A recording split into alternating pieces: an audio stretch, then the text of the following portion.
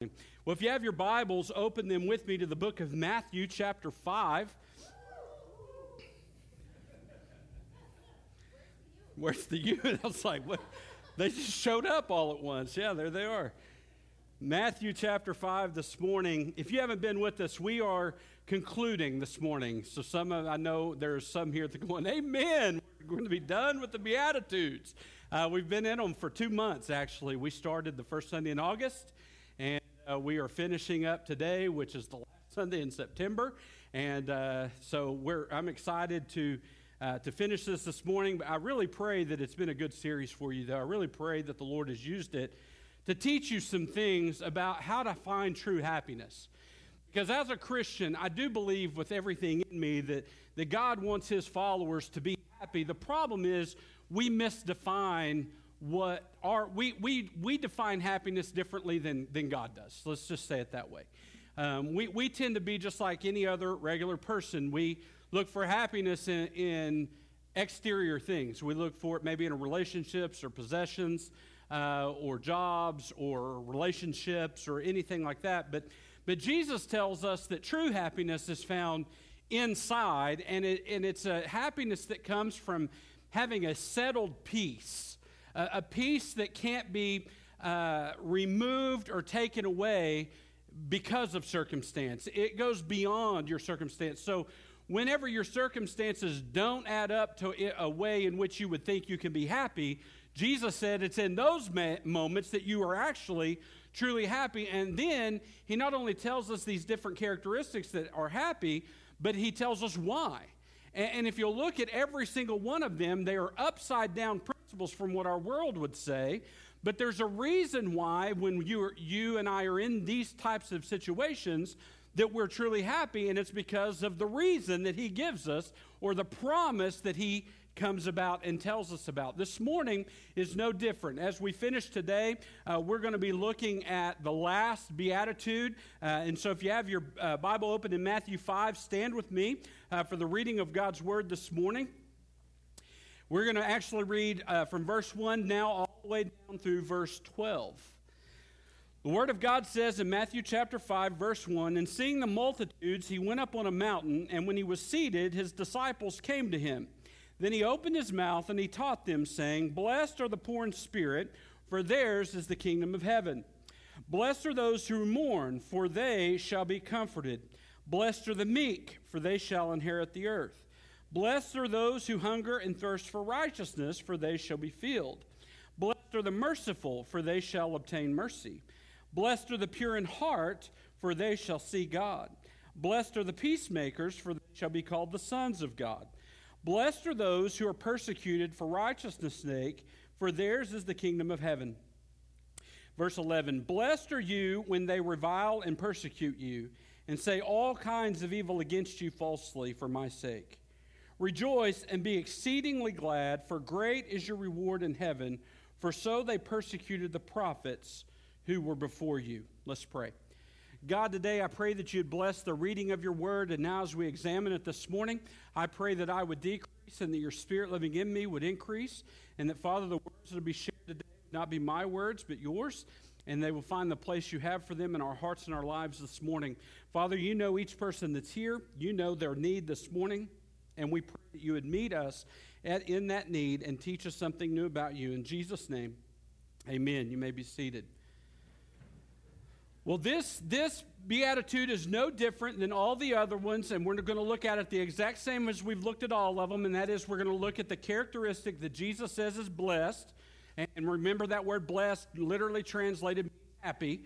And so we're going to look at the characteristic that's blessed, and then we're going to look at some examples of that, and then we're going to finish with what Jesus says is the reason why that particular person is truly happy. And so this beatitude, as we looked at this first one, which is the blessed characteristic, which is the persecuted, this beatitude is a little bit different than all the others because it is the only one that he expands on. You see, in all the other ones, he gives you the characteristic and then he gives you the reason. He does that every time. But in verse 10, he gives you the characteristic as blessed are the persecuted. He gives you the reason for their kingdom of heaven. And then he comes back and teaches more on it for 2 more verses, okay? So it's a little bit different in that it's the only one that he expands on, but it's like all of the other ones in that it is another upside-down principle. As a matter of fact, it's probably the most upside-down principle, and here's why. I mean, it is one thing to be meek. It's one thing to be merciful. It's one thing to be a peacemaker. It's one thing to be pure in heart. It's one thing to be poor in spirit, etc. All of those are one things. But it's quite another to be persecuted. And let me say it like this. All of the other characteristics that he says are blessed might lead to persecution, but this is the guarantee of persecution. This isn't a characteristic that might lead you to persecution. It is the actual act of being persecuted. Now, there are some of us in this room that don't mind being peacemakers, and we may not mind being merciful, and we may not mind being meek or pure in heart or hungering and thirst for righteousness. We may not mind those so much, but when it comes to persecution, that's where many believers are going to draw the line. And so it's really important for us today to truly grasp this principle and really understand what Jesus is talking about. It is very important for us to accurately understand it. And so for us to really accurately understand what Jesus is talking about, let me show you 3 aspects of this characteristic. The first thing is you need to understand the definition of persecution. You need to know what it means to be persecuted the way Jesus is talking about. You see, because persecution is something that we often, in our day, in our culture, persecution is something that we often read about in Scripture. It's something that we see stories about in our Christian literature. It is something that we maybe hear about from going to conferences and events when we have people from other countries come and share their testimonies with us. But it's not something that, if we were really truthful with ourselves, it is not something that we really understand or have experienced. At least not in the way in which Jesus is talking about when he says, blessed are the persecuted.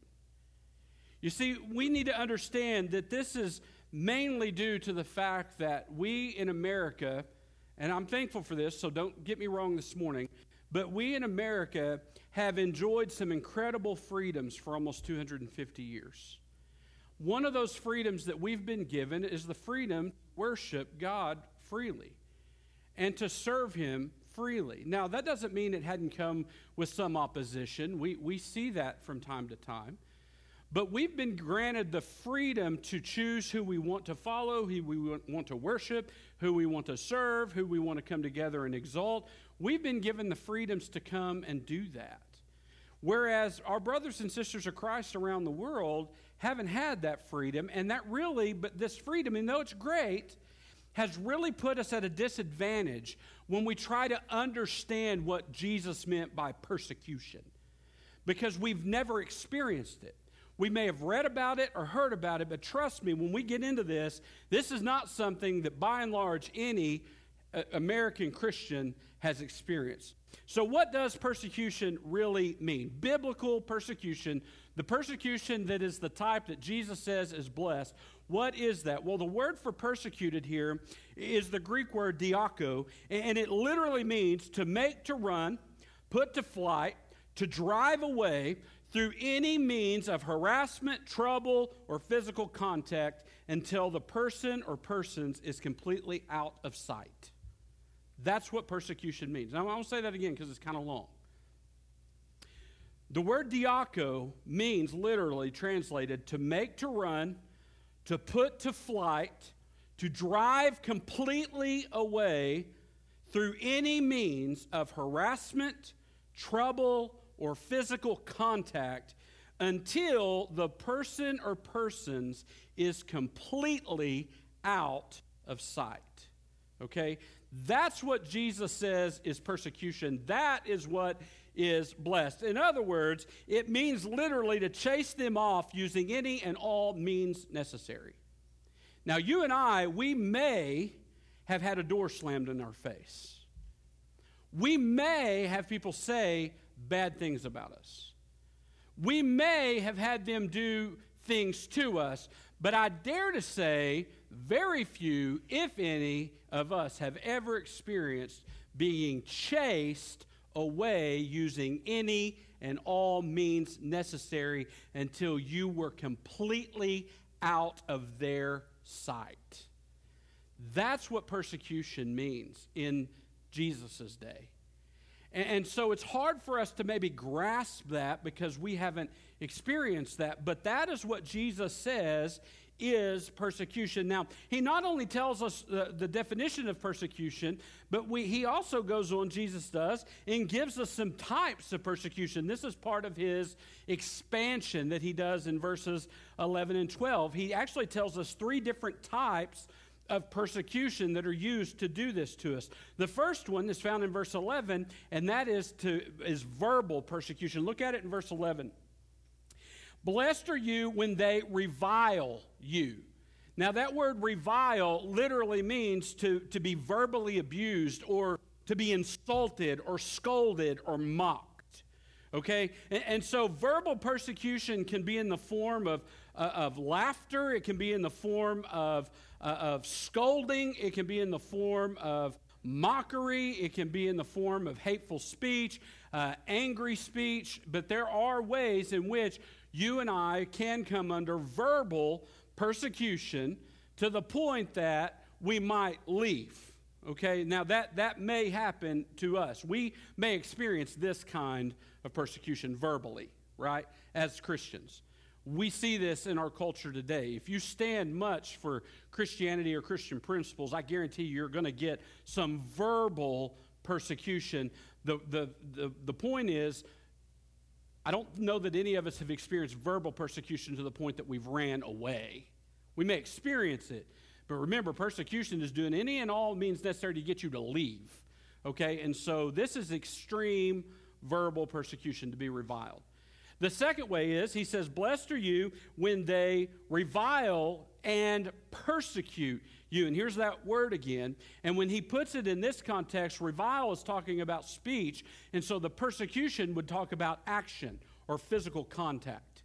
Okay, and I'm going to go a little bit more into physical contact in a little bit, but we need to understand that in the history of the church, for over the last 2,000 years, by far the worst persecutions ever suffered by Christians was always physical. Always physical. Always having physical contact. This is the one that you and I probably have the least experience with. It's very rare for an American Christian, unless they're in a country as a missionary that's combative towards Christianity, it's very rare for American Christians to experience physical persecution. I'm not saying it doesn't happen, it's just very rare, okay? Pastor friend of mine told a story about another pastor that went door to door and was knocking on a door in Idaho, and when the guy opened the door, as soon as he said his name and what he was with, this guy had a hot cup of coffee and threw it in his face. So yeah, that would maybe be a part of physical, physical persecution. That would really hurt, and you would probably not stay there because you would need to go. And so it does happen. It's just not all that common in our culture. The third way he says that we get persecuted like this, not only verbally and physically, but look at the last thing he says in verse 11. Blessed are you when they revile and persecute you and say all kinds of evil against you falsely for my sake. So you could put this as the word scandalously. Scandalously. This is the idea where they make something up about you that's not true. This is to be spoken against. This involves lying about someone, lying about what someone says, twisting someone's words or actions for the purpose of trying to make them look bad, or for the purpose of getting them to be quiet, or for the purpose of getting them to leave your presence. And so they twist words and they do things like that. It's to be spoken of falsely. It's to say things about someone that you know is not true, but you say it anyway to try to get them to be quiet. And that's what it means to that. It's to bear false witness toward someone. Now, this type of persecution is something I've actually experienced. I've experienced this on numerous occasions in my ministry, but probably the first experience I ever had with this, I was 21 years old. and I was a youth minister at a church, a small church, and I was just part-time. And I had this guy in our church. He was a volunteer. He wasn't on staff, but he had been there a long, long time, and everybody kind of looked to him. And he called me one night. I missed one of the nights of our church revival. And the reason why I missed one of the nights of the church revival as a part-time youth minister is because I was on scholarship to sing in the choir and chorale at East Central University.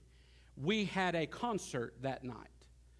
And my pastor's wife was also in college in the chorale, and she wasn't there either because she was on scholarship. We were required to be at that concert. And so I missed the concert, or missed the revival service. At 10 o'clock at night, I get a phone call from this elderly gentleman in our church chewing me up one side and down the other about how I shouldn't have missed the revival because I'm on staff. And I tried to tell him, I know that, but I didn't schedule the revival, and I had this concert, and I had to attend for my scholarship. He said, well, if I was you, I wouldn't double book myself.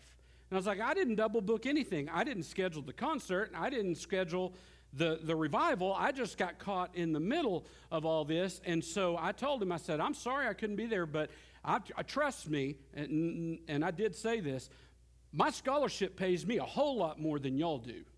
And that was true. They paid me $50 a week, okay? And so my scholarship was a lot more important to me for my school. Well, I got to church the next week, and I started hearing rumblings and things. About 2 or 3 weeks later, I resigned. I was like, because I wanted to focus on my school, I wanted to finish, and this, on top of all that, made it worse. Well, then in the first committee meeting, when they were going to replace me, that man stood up and said, you know what? I made a lot of false accusations against our former youth pastor. And before we go any further, I need to admit that to you, and I need to make that right. And the pastor said, you're absolutely right, you did. And you do need to confess that to our church because they're the ones you told it to. But you also need to call that young man, and you need to let him know. Now, he did one of those two. He stood before the church and admitted to them, but he never called me. That, as a 21-year-old, was my first experience of having false witness against me. It's not been the last. And it won't be the last. That's just going to happen. And that's what he's talking about here. To bear false witness to someone for the purpose of getting them to leave or move on or do whatever. It is to lie about them. Now, that's the types. Now, listen, he gives us the last thing about the characteristic. He gives us the reasons for this type of persecution. Now, it's important. If you don't get anything else, you better get these two things this morning. Because this is where the misconception comes. The misconception is that any persecution is blessed persecution, and that is not true. Jesus gives two specific reasons for persecution that is a cause of blessing. The first one is for righteousness' sake. Look back in verse 10. Blessed are those who are persecuted for righteousness' sake. Now that's very specific. For righteousness' sake means to be persecuted for your stand of righteousness or for your righteous words and actions in a world that is totally contrary to or combative towards, or to stand on righteousness when you're all by yourself, even sometimes in the midst of the church, when you stand on righteousness and you become persecuted verbally, physically, or scandalously, that is a blessing. That's the kind of persecution's blessing. It's when you are doing it by standing on righteousness. The second one that he's very clear about is, and found in verse 11, look at it. Blessed are you when they revile and persecute you and say all kinds of evil against you falsely for my sake. So the second reason for true persecution that's blessed is to be persecuted because of Jesus. More specifically, because of the light of Jesus shining through you. It's to be persecuted because of you being an example or a follower or obedient to Jesus himself. Now, I want you to understand those are two very specific reasons, and it's important that we understand them because not all persecution is the blessed kind. For example, persecution that comes to you for being mean or disrespectful or objectionable in your conduct, that's not blessed persecution. So don't go out and beat someone up and have someone persecute you and then say, I'm blessed. No, you're not, because you aren't being persecuted for righteousness' sake, and you're not being persecuted for Jesus' sake. You're being persecuted for ignorance' sake. That's reality. Persecution coming from being immature or unwise. Just being, very theological word here, just being dumb. That's not persecution that's blessed. We're told to have wisdom in our life. As a matter of fact, what's the beginning of wisdom? Fear of the Lord is the beginning of wisdom. I love the book of Proverbs. If you want wisdom, read the book of Proverbs. One of my favorite is, he who walks with the wise becomes wise, but a companion of fools suffers harm. If you and I want to be persecuted for something, be persecuted for righteousness, or be persecuted for Jesus, don't be persecuted for being unwise and doing things that are immature. Here's another one. Persecution coming from blatant or unrepentant sin is not blessed persecution.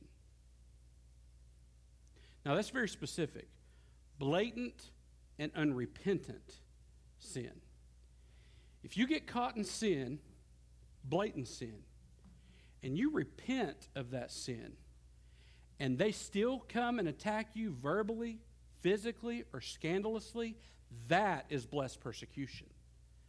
But if you get caught in sin, blatant sin, and you refuse to repent of that sin, and then verbal or physical or scandalous persecution comes that way, that's not blessed persecution, because you haven't even done what Jesus himself said to do. You're definitely not standing for righteousness if you have blatant, unconfessed sin in your life and you refuse to repent of it. But if you are repentant, and you have repented, and you have made that right, and people still come against you, verbally, physically, or scandalously, that's blessed persecution in that manner. So Jesus says the truly blessed are those who are persecuted, but it's very specific. It's those who are persecuted for righteousness' sake, and those who are persecuted for his sake. Now, what does this look like? And we're almost done. I promise this by far was the longest point. But what does this look like? What are some examples that we can look at? Well, over the past 2,000 years, there's been many examples that we know of, both in Scripture and in history, of people who have been persecuted verbally, physically, scandalously, 1, 2, 3, all one here and there, individually or all together. We've seen many examples of them. For example, the disciples of Christ, all of them experienced severe persecution. Many of them experienced not only physical persecution, but verbal and scandalous persecution. For example, Stephen. They made up accusations against Stephen that wasn't right. Then they verbally assaulted Stephen, and then, when worst come to worst, they physically persecuted him and stoned him until he died. Paul, we're told, stories were made up about him. He was scandalously attacked, and then they verbally attacked, and he even survived being physically attacked on more than one occasion. And so there are many examples from Scripture, from the disciples themselves, but there's also many historical examples as well. If you've never read, like, Fox's Book of Martyrs, or there's 2 volumes of this book, Jesus Freaks, Volume 1 and Volume 2, which is just story after story after story of the persecuted believers from around the world. And they range all the way back from early first century believers all the way up through modern day. And they're incredible stories of persecution. And so let me share with you a few just from the disciples. Now, these men had been warned that persecution was coming, as Brother Chuck had said. But here's a few of them. James the Less, at age 94, I'm going to say that again, at age 94, was beaten and stoned by the Jews and finally had his head smashed by a fuller's club at 94 years old. Matthias was stoned at Jerusalem and then beheaded. Andrew, the brother of Peter, was crucified on a cross. Mark was dragged to pieces by the people of Alexandria. Paul was beheaded. Bartholomew was cruelly beaten and crucified. Thomas was thrust through with a spear. Simon was crucified. But here's the one that stuck out to me. James, the son of Zebedee, the elder brother of John, the disciple whom Jesus loved. He was beheaded. But the story is that on his way to be martyred, James' accuser, the one who accused him, was so impressed by his courage and conviction that that man repented of his sin, professed himself to be a Christian, and was beheaded right along with James. We have countless stories of the church coming under immense persecution. Matter of fact, let me read this and then we're going to move on. I want you to listen to William Barclay from his book, Growing in Christian Faith. All the world knows of the Christians who were flung to the lions or burned at the stake, but these were kindly deaths. Nero wrapped the Christians in pitch and set them alight and used them as living torches to light his gardens. He sewed them into the skins of wild animals and set his hunting dogs upon them to tear them to death. They were tortured on the rack. They were scraped with pincers. Molten lead was poured hissing upon them. Red-hot brass plates were affixed to the tenderest parts of their bodies. Eyes were torn out. Parts of their bodies were cut off and roasted before their very eyes. Their hands and feet were burned while cold water was poured over them, lengthening the agony. These things are not pleasant to think about, but these are the things a man had to be prepared for if he took his stand for Christ. That's what Jesus meant when he said, "Blessed are the persecuted." Now, how in the world would someone about to face that kind of persecution, how in the world are they blessed, or could they be blessed? And maybe a better question is, how could anyone really go through that? I mean, I want you to think about that for a moment. How could you go through that? I mean, if we can't get something said bad about us without responding, how in the world would we go through that without responding? Well, the answer is found in the last thing, and that is the cause for the blessing. Look at it again in verse 10. Blessed are those who are persecuted for righteousness' sake, for theirs is the kingdom of heaven. Theirs is the kingdom of heaven. You know, Jesus concludes this beatitude with the same promise and guarantee that he did the first beatitude. I don't know if you noticed that, but it's the only one that's duplicated. He makes the same promise to those who are persecuted that he does to those who are poor in spirit, and that is theirs is the kingdom of heaven. Why do you think he chose that? I mean, he could have said the same thing that he told those who mourn. Like, he could have said, "Blessed are you who are persecuted, for you shall be comforted." He could have said that. But why did he choose this one? I believe he chose this one because how else would anyone be able to truly endure persecution, true persecution, even to the point of death? I think the only way for that to happen is for them to know beyond a shadow of a doubt that they had a guaranteed eternal inheritance. You see, I may be willing to suffer a little bit if I know someone's going to be there to comfort me, but I'm willing to suffer a whole lot more when I realize that I have a guaranteed inheritance in heaven awaiting for me. That's how every single believer who ever faced the type of persecution that Jesus talked about could do so with confidence, sometimes even with a smile on their face. I guarantee you ought to read Fox's Book of Martyrs or the Jesus Freak books. Those stories are incredible. To know certain death is coming and to look it in the eye and smile To be able to tell the person about to take your life, I forgive you.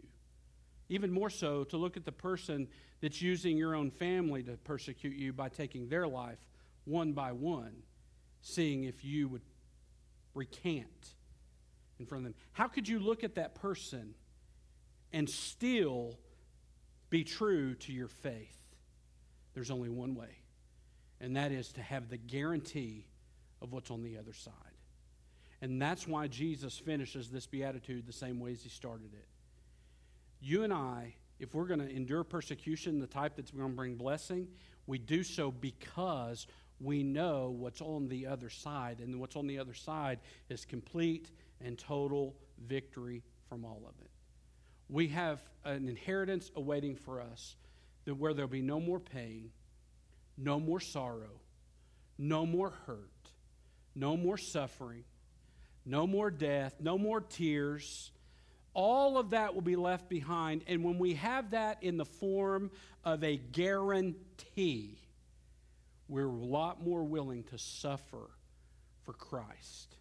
And that's why he finished it. And that's the reason why they're blessed. Blessed are the persecuted, for theirs is the kingdom of heaven.